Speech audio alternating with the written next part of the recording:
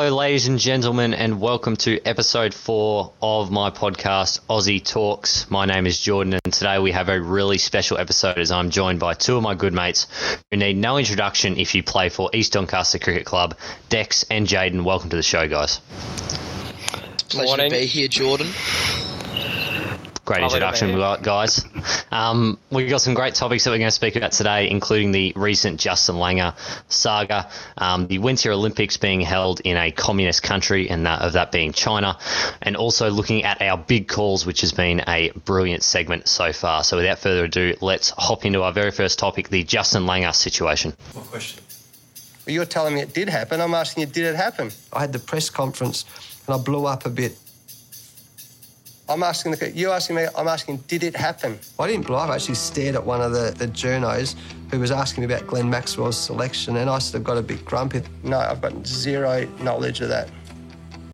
So, recently, the state of Australian cricket in terms of winning and losing has been pretty good. Winning an Ashes series, winning the T20 World Cup, and currently number one test team in the world. So what do we go and do? We go and sack or not offer a contract to our coach who has been relatively successful. Dex, what are your thoughts on the recent Justin Langer not giving him a contract?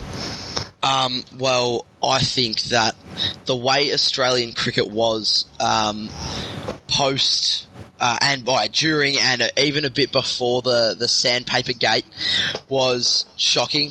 Like, I think obviously huge issues in the locker room, huge issues on the field as well, and then kind of obviously cheating.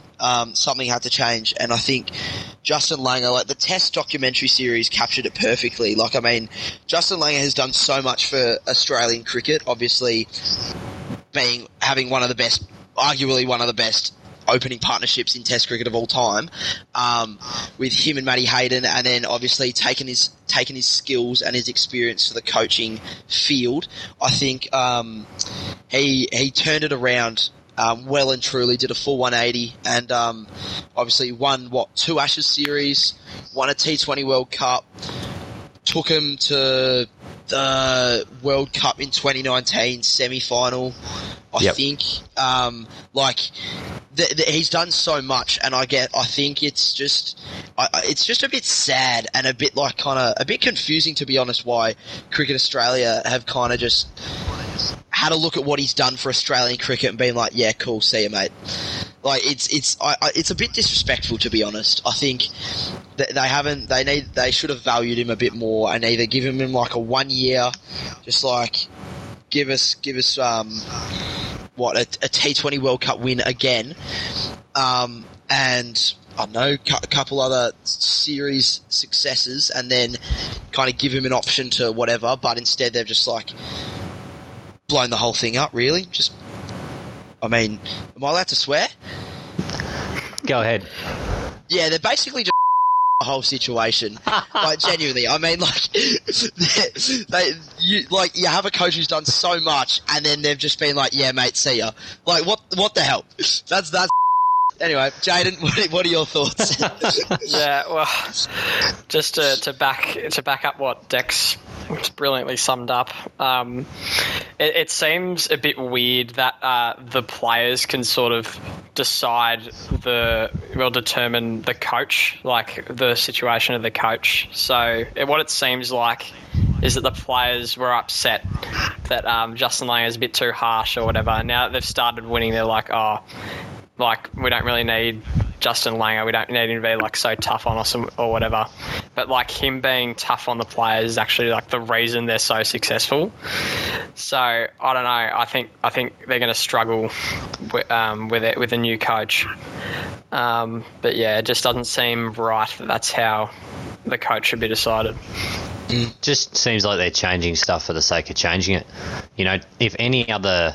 Like, even put it in a school sense. If you've got a teacher doing a good job, why the hell would you sack the teacher? You know, even if they do a bad act, and I think you boys going to Trinity know exactly what I'm referencing here. But look, I've always loved the way Justin Langer's gone about it. As an Australian cricket after Cape Town, we were in a mess. And look, it took a bit of a time for them to gain some respect back from the Australian public, whether it be a media personality or just in general. But I've been watching the Test documentary back over again, so thanks, Jayden, for leaving your Amazon Prime details in my TV so I can watch that. But I had no idea you were doing that.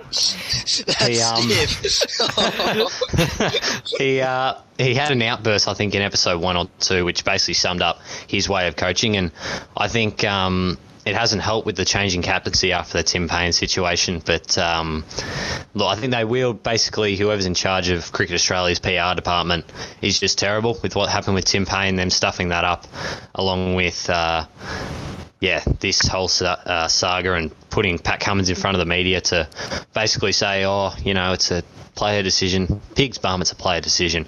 You want to get someone in there who gives the power to the players when, to be honest, before Justin Langer was a coach, this was a relatively unproven Australian team who, didn't really command the respect or the admiration from the Australian public as well as overseas teams. So I think it's one of the worst decisions Cricket Australia's ever made, and it'll come back to bite in the arse probably. So we'll see what happens. It's a lot of contact. Oh! They've all gone down. Bradbury is going to come through and win gold. Stephen Bradbury from the tail of the field. The Australian has crossed the line first. We will have to wait for the... So, although Australia isn't exactly a winter's wonderland, there is a semi-interest in the Winter Olympics, especially when we're winning medals at the moment. But the problem I have with it, and the problem I know the other two people in this podcast have with it, is that China, not exactly an incredible place to be, is currently holding this Winter Olympics. Dex, what is your view on the fact that China, and having been to China yourself, are allowed to host such a big event of the Winter Olympics? I don't like it, to be honest.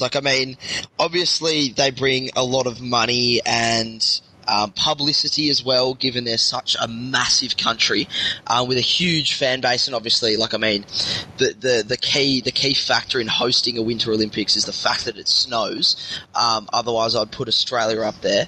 But I think it's just...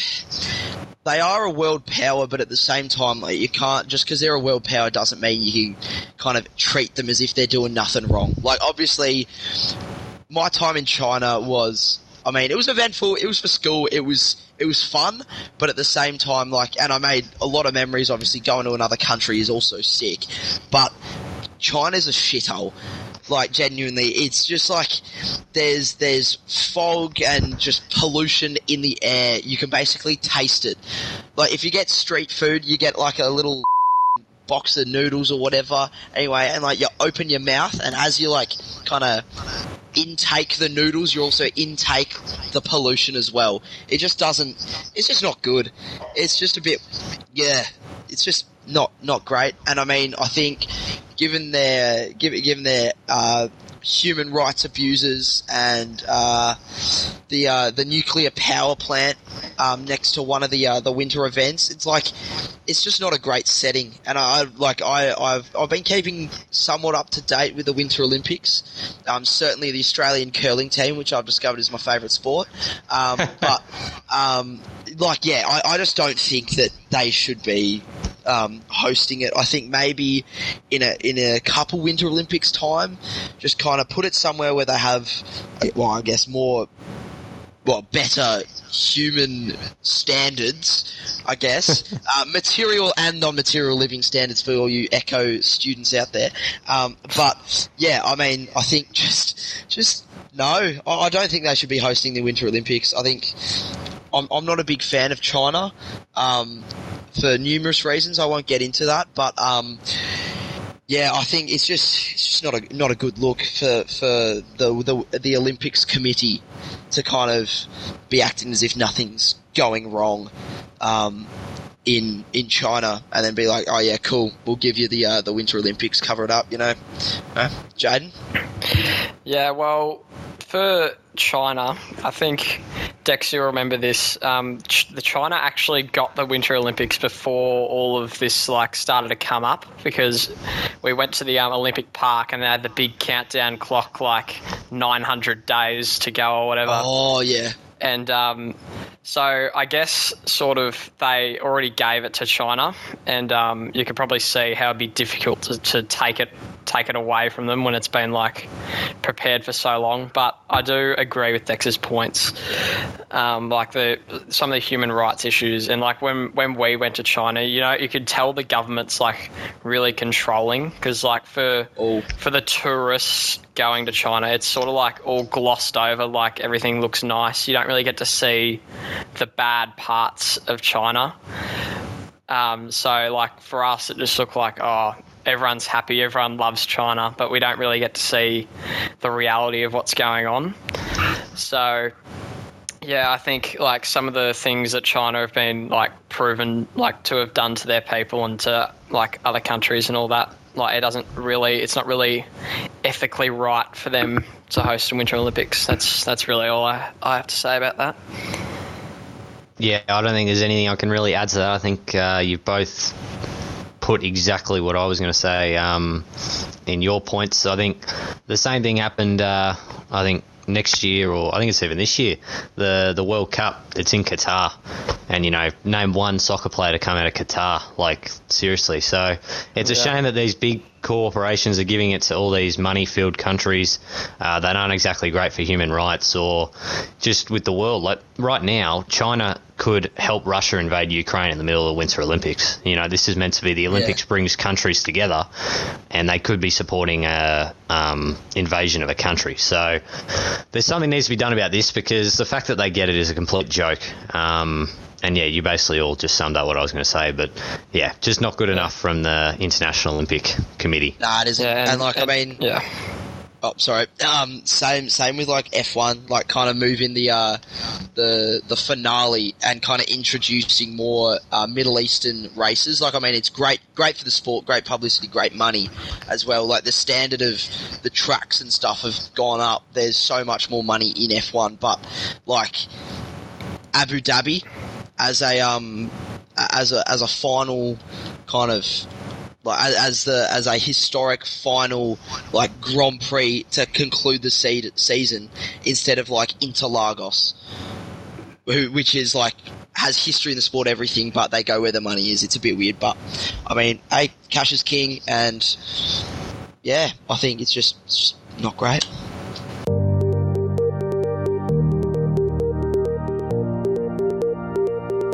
So right now, we've got about a month, just over a month, until a sport we all love here starts up again, the F1 season, and with the 2022 regulations coming into place, in the recent days, a few teams have started to release their liveries for the season.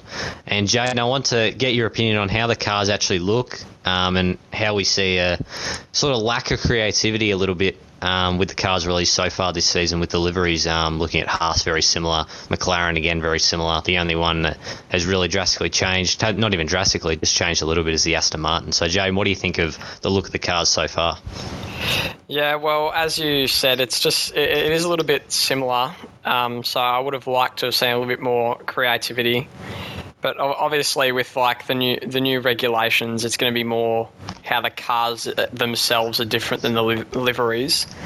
But I think adding the light blue to the McLaren, it's an interesting touch. I'm not sure about how good it looks, but it sort of makes it a little bit more interesting. The Aston Martin, I think, looks really nice, but the Red Bull and the Haas cars, I think they really didn't try that much. I guess they were sort of just making the car and then just copy pasted the livery, because I don't know, they didn't really care that much. But something Dex pointed out to me the other day was the difference between the Aston Martin and the McLaren, the actual car. So, the Aston Martin, I'm not sure if you've seen the picture of it, but it's a lot wider. And the McLaren's a lot skinnier, and the rear wings further back and the wheels are forward. But I think, the liveries themselves aren't overly creative, but I'm just looking forward to seeing how the cars will go for this year. Dex, Yeah. over to you. Well, I think, the liveries were a bit of a disappointment, to be honest. Like, I mean, Haas, obviously, kind of with the white, the blue and the red, like, I mean, it's a bit of a meh, but at the same time, like, they have a Russian running their team, basically, and Mazepin's dad. So I think kind of the Russian colours kind of make sense. I mean, bit annoyed that they did change it, they didn't change it rather. I mean, McLaren, it's either missing something or it's got too much going on. I don't know what's happening, but the light blue's a bit questionable. I think they could have done more with the orange and the blue that they've had for the last couple years. Or even changed it back to the OG McLaren, the silver and the red. I think that was absolutely phenomenal, and I think given new era could go back to the old era in that, or even like the silver and black, who knows? But I mean, like, I think the Aston Martin, I read something at the start of last year when they came into the sport, and it was like a prototype livery, and it was supposed to have the lime green pinstriping, which I think is pretty sensational, to be honest. I do like that. The pink was a bit meh. Don't know why they had that. And then Red Bull, I mean, they've just obviously kept the same one basically for the past, for their history in F1, I guess. Apart from like the tribute to like Star Wars and Superman and all that, which are pretty cute. But I think, I mean, the big change I'm looking for is Williams. I think I saw something on YouTube the other day, which was they've completely switched up their livery, which will be good, kind of straying away from like the blue and the white Williams colours that we've known pretty well to see at the back of the grid every single race. But I mean, I think that's interesting. I think I would have liked them to every team to go a bit more off centre and irregular. And then Jayden touched on the cars. I mean, it's quite interesting to see what the teams are doing with like the length and the width of their cars. Obviously, because they have regulations. I don't know the exact stats for them, but you have a bit of leeway in terms of like width and length. And I think the Mercedes has been the longest car. And therefore the quickest, because they can fit, they can do like a bit more, I guess, like aerodynamic, increasing bloody weird things on their car, whereas like the Red Bull has been quite small because they're notoriously quick around the corners. So I think, it should be interesting to see how the cars act up. I mean, obviously liveries are one thing, to look good's one thing, but to actually drive well and perform well is another. And I think I'm just pumped for the season to start more than anything. Yeah. Yeah. Jordan? Yeah, for me, the look of the cars is very important. I think touching on what you said with the Williams, even this season, or the season just gone by, they sort of changed it up a little bit and copped a bit of criticism for it because it was quite a bit different. But I don't know if you guys saw the photo the other day.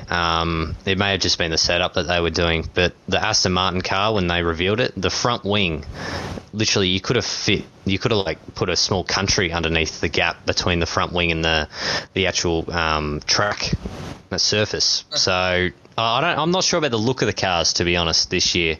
Obviously, who cares what they look like if they bring amazing races, but obviously it'll take some time to getting used to, and it obviously did took some time getting used to when the halo got introduced. But the actual physical layout and structure of the car is what I'm more concerned about, and I think I'm just not a big fan of it, to be honest. And you want to change all the regulations, but if this ends up hurting F1's side-by-side racing, there's going to be so much criticism because last season was the best season in years and years and years. Just because we saw brilliant overtakes with the likes of Lewis Hamilton and Verstappen. And if they do change something like this and they had an extra year to get it right, if the regulations don't help the sport, well, the people at the top are going to have to pay more so than anyone. But that's sort of my look on it. I think, I'm obviously, like, as an avid fan of F1 for many years. I've seen, obviously, like, pre-turbo hybrid era, like the good old V12s, and all that. And then I've also seen, like, obviously turbo hybrid and obviously the new cars. And I think I'm not a big fan of the way they look, like as cars. They're a bit weird. They're a bit simplistic. But I think I watched a couple videos on, like, kind of how they'll improve racing, and if they can do what they're supposed to do, I will be so impressed by the quality of racing. But obviously, kind of, there's only a couple things that the bloody Fusion 360 like programs, maybe a bit more complicated than that, but maybe like Fusion 540 or something. But I think, but I think, as everyone can see right now, Dex is the expert of F1 here. He's talking about Fusion rubbish. Yeah. Yeah. Well, not a clue. It's not so much F1. It's more what we used in school. But it's a CAV thing. So it's like 3D simulation, well, like building and simulations and stuff. Sorry. Anyway, but no, I think if the cars do what they're supposed to do, obviously, like, there's one thing to go from a wind tunnel with a 3D bloody project to actual racing in a race environment, I think. But if they do what they're supposed to do, it'll be absolutely phenomenal. I think big changes, but at the same time, that can mean big changes for the racing, which means good season. And I'm just pumped for Australian Grand Prix with my tickets. Yeah. Anyway, yeah. Jayden, anything to add, or? I've got nothing. Well, I mean, just to saying what I'm saying before, I'm excited about. I want to see what Alpine do, how they put the pink on the car that they're trying to do. Ooh. I'm not sure how the blue and the pink will look, if they're able to pull it off or not. But yeah, that's all I have from a livery perspective. I don't really have much intel on the Fusion, the wind tunnels that you've been going on about for the last 5 minutes. I'm just a student of the sport, to be honest. I think, yeah.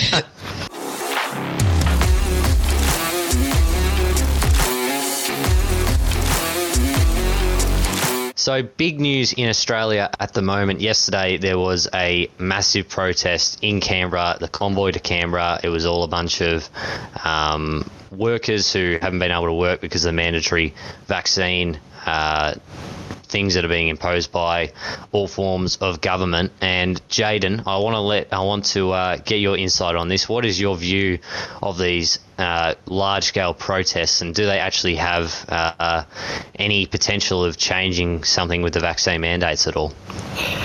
Yeah, look, to be honest, I don't think the protests are going to have any impact whatsoever on the government's policy, because I think there's just such a large amount of people that don't agree with what the protests are doing.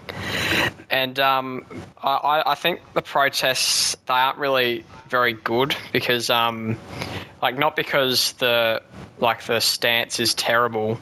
It's just sort of creates divide between the people who think that the mandate is right and the people who think it's wrong, and also a lot to do with the media portrayal of the situation, sort of, because as we know, media can be very biased towards one side or another depending on who they support. I'm not going to say which media specifically, but there's always very biased reporting. One news company can say massive protests, outrage at the government, or other types of media can say, oh, there's just a small protest, not really much was happening, and people were inciting violence or whatever.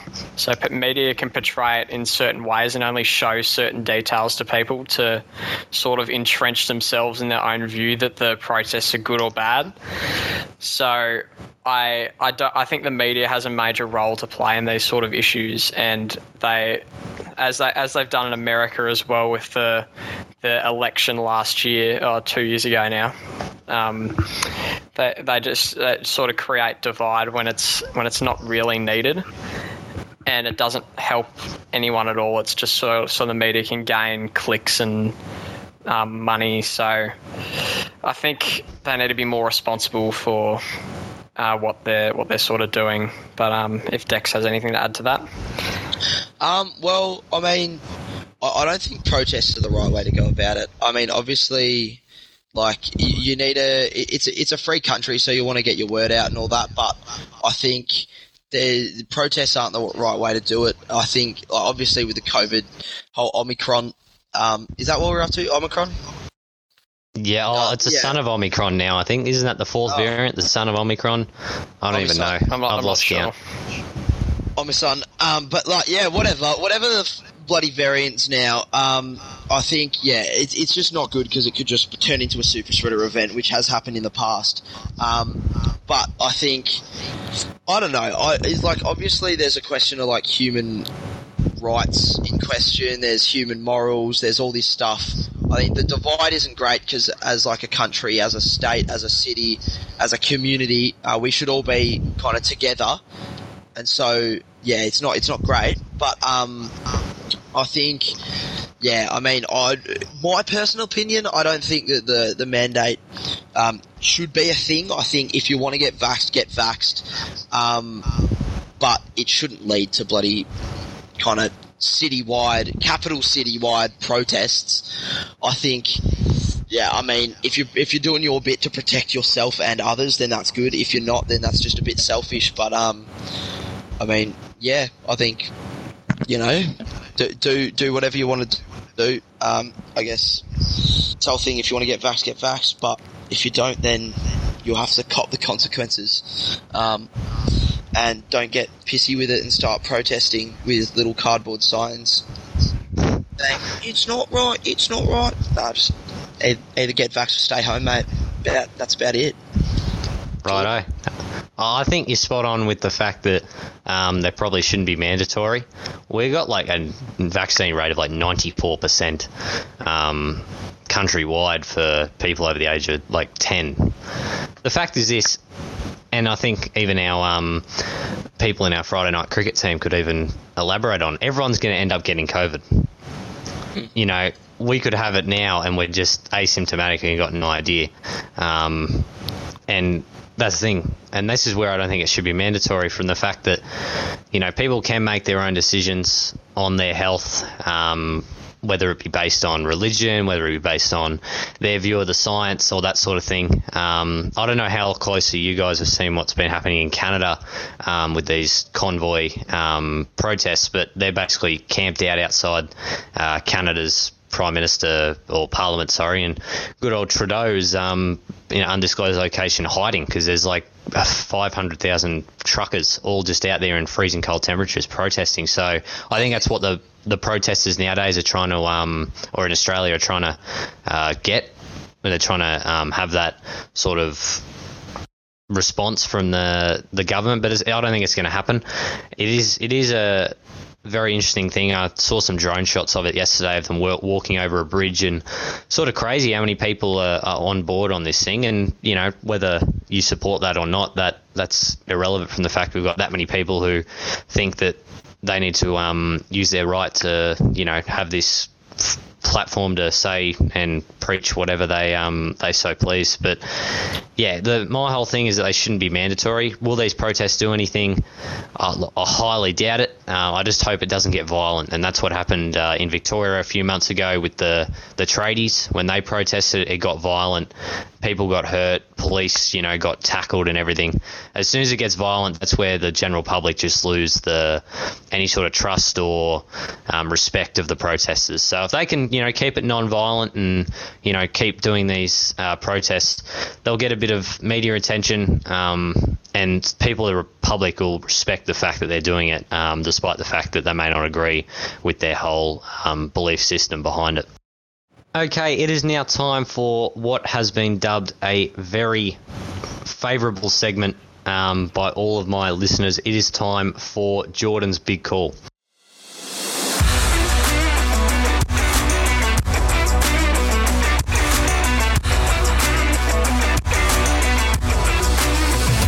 Now, today it is not just Jordan's big call, it is also Jayden's and Dex's. And I want to start with you, Jayden. What is your big call?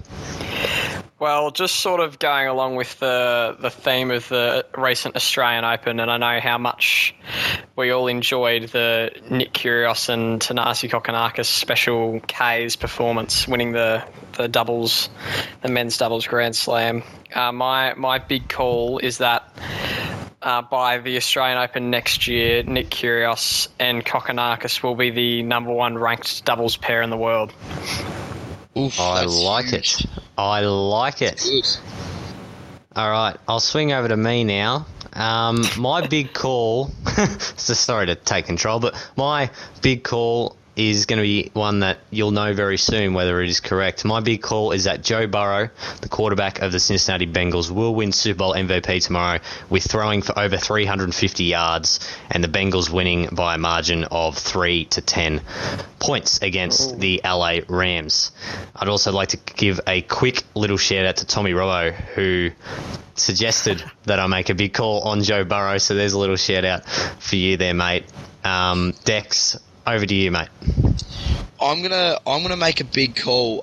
It's quite locally relevant, not so much internationally or even nationally. I'm making the big call that there will be a double premiership for the East Donny Cricket Club with the twos winning on the big dance, and the under 18 SJ Hamiltons sneaking in there. Obviously, we can't lose another game, but to make finals. But I reckon with the list we have, we're capable. So up Donny, Ed Ball boys, Ed Ball. That's good. There we go. So we've had a few national big calls, an international big call, and now we have one with a very local sense, with our home ground being about 30 metres on the offside boundary. So there you go. That was the segment of Big Call. Oh, gets hit in the helmet, and he's rocked. He's down. So with what broke in the news yesterday was really heartbreaking for every Australian cricket fan. One of the superstars or young superstars that we feel Australia would have had, Will Pucovski, suffered either his 10th or 11th, I'm not quite sure, concussion. In the warm-up for a Sheffield Shield match, he got hit in the head with either a soccer ball or a volleyball, as reports are saying. Very heartbreaking for every cricket fan. Dex, what were your thoughts when you saw this in the news yesterday? Oh, I was just shocked. Like, genuinely, I was just shocked. Like, I mean, I can't believe it. But I can't believe it. Like, genuinely, he's such a promising young player.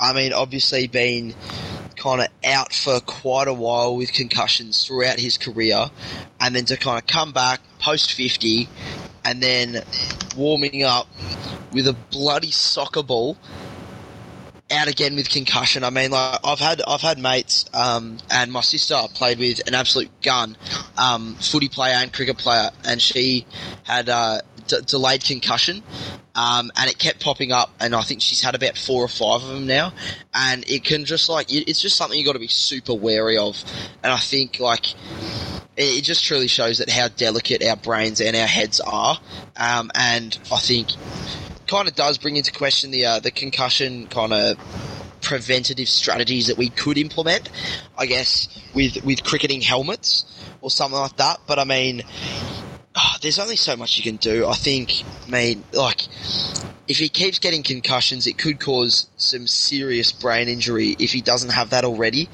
And I mean, like, retirement's got to be in the question.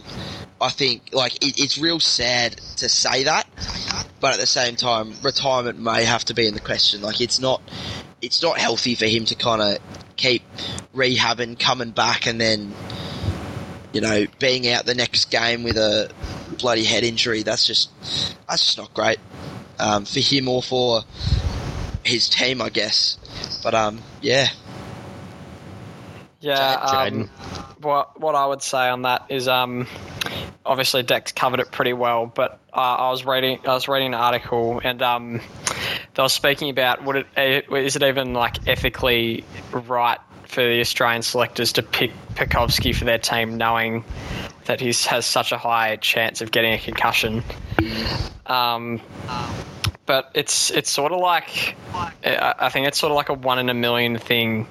Like, you don't really see cricketers going down with concussions this often. Like, getting hit with a cricket ball on the head is obviously pretty severe, but generally you don't go down with a concussion every time it happens. So obviously there's ways for the safety of the helmet to be improved, but I think it's sort of just it's a bit of a freak accident, and I don't think the safety of the batsman is really in question that much. It's sort of just terrible luck for Pekovski that such a talented player has to deal with this many concussions. Yeah, I absolutely spot on. And look, this one's just a freak accident, a soccer ball. Like, it's just, it's these sort of things that I look at and I'm like, fire it, there's got to be something else involved in this, a higher bloody power looking at this, because, like, what are the chances? Look, 10 or 11 concussions. Look, I look at it, and I think Dex would also relate to this. Our former number one pick, Paddy McCartan, he played only 20 to 30 games of AFL football, got about 7 or 8 concussions, and you know he's been signed by the Sydney Swans. He took 18 months off footy to just see professionals and all that stuff. And I think that's what Pekovski's probably going to have to do. The fact that a soccer ball, gets him is just ridiculous. But it's even other things. I don't know if you guys remember, midway through last year, he got a concussion by hitting the door frame in his house. His head hit the door frame, and he got a concussion in his own house. Like, what in the actual hell? But look, he's only 24. We're not in a position to say what he should or shouldn't do, and I think it's been pretty disgraceful from the media over the past 24 hours to say, he needs to retire. It's not up to you. It's up to professionals. It's up to doctors. And I think it's also another example of the media being first, not always right. When I saw it yesterday, when it got broken on SEN's Twitter page, he got hit in throwdowns. Then it was apparently when he was fielding. Now it's a soccer ball. So it's just an example of the media there. But who knows what he's going to have to do. I remember when he played, I think it was either 1 or 2 tests a couple of summers ago. And you could see the promise with him, and with David Warner only being like 35, he could have been that next Australian opener for years and years, and he still can be, but it's always health first. So I think he's been hit in the head 6 times with a cricket ball with concussion. The rest are unrelated to cricket incidences within warm-ups and that sort of thing. But yeah, it's ultimately, I think he needs to take a bit of time away from the game, from a lot of sport, and just focus on seeing professionals, whether it be in America like Paddy McCartan did, or in Australia, and just seeing what the best thing to do is, and the best course of action. Because when I saw it, I felt so bad for the guy. Mm-hmm. I think, it's like, obviously there's so much, like, it hasn't really, like, concussion hasn't really been prevalent in kind of worries for athletes until recently. Obviously, Will Smith movie, Concussion, which is like documentary movie type thing, and then even that, like, I've until 2 years ago, which was my last season of AFL footy, I'd never played without headgear, and like, I got copped on the head a couple times, whatever. Like, I got straight back up. It was so what? I'm not saying that's down to the headgear, but like, he's got to do some medical, like, scans or something to figure out what's wrong with his head, because, like, I'm not saying like he's mentally cooked, but like there's got to be something wrong, like, physically, with either his brain, the way it is in his skull, or his skull, or something where it's just hypersensitive. Because like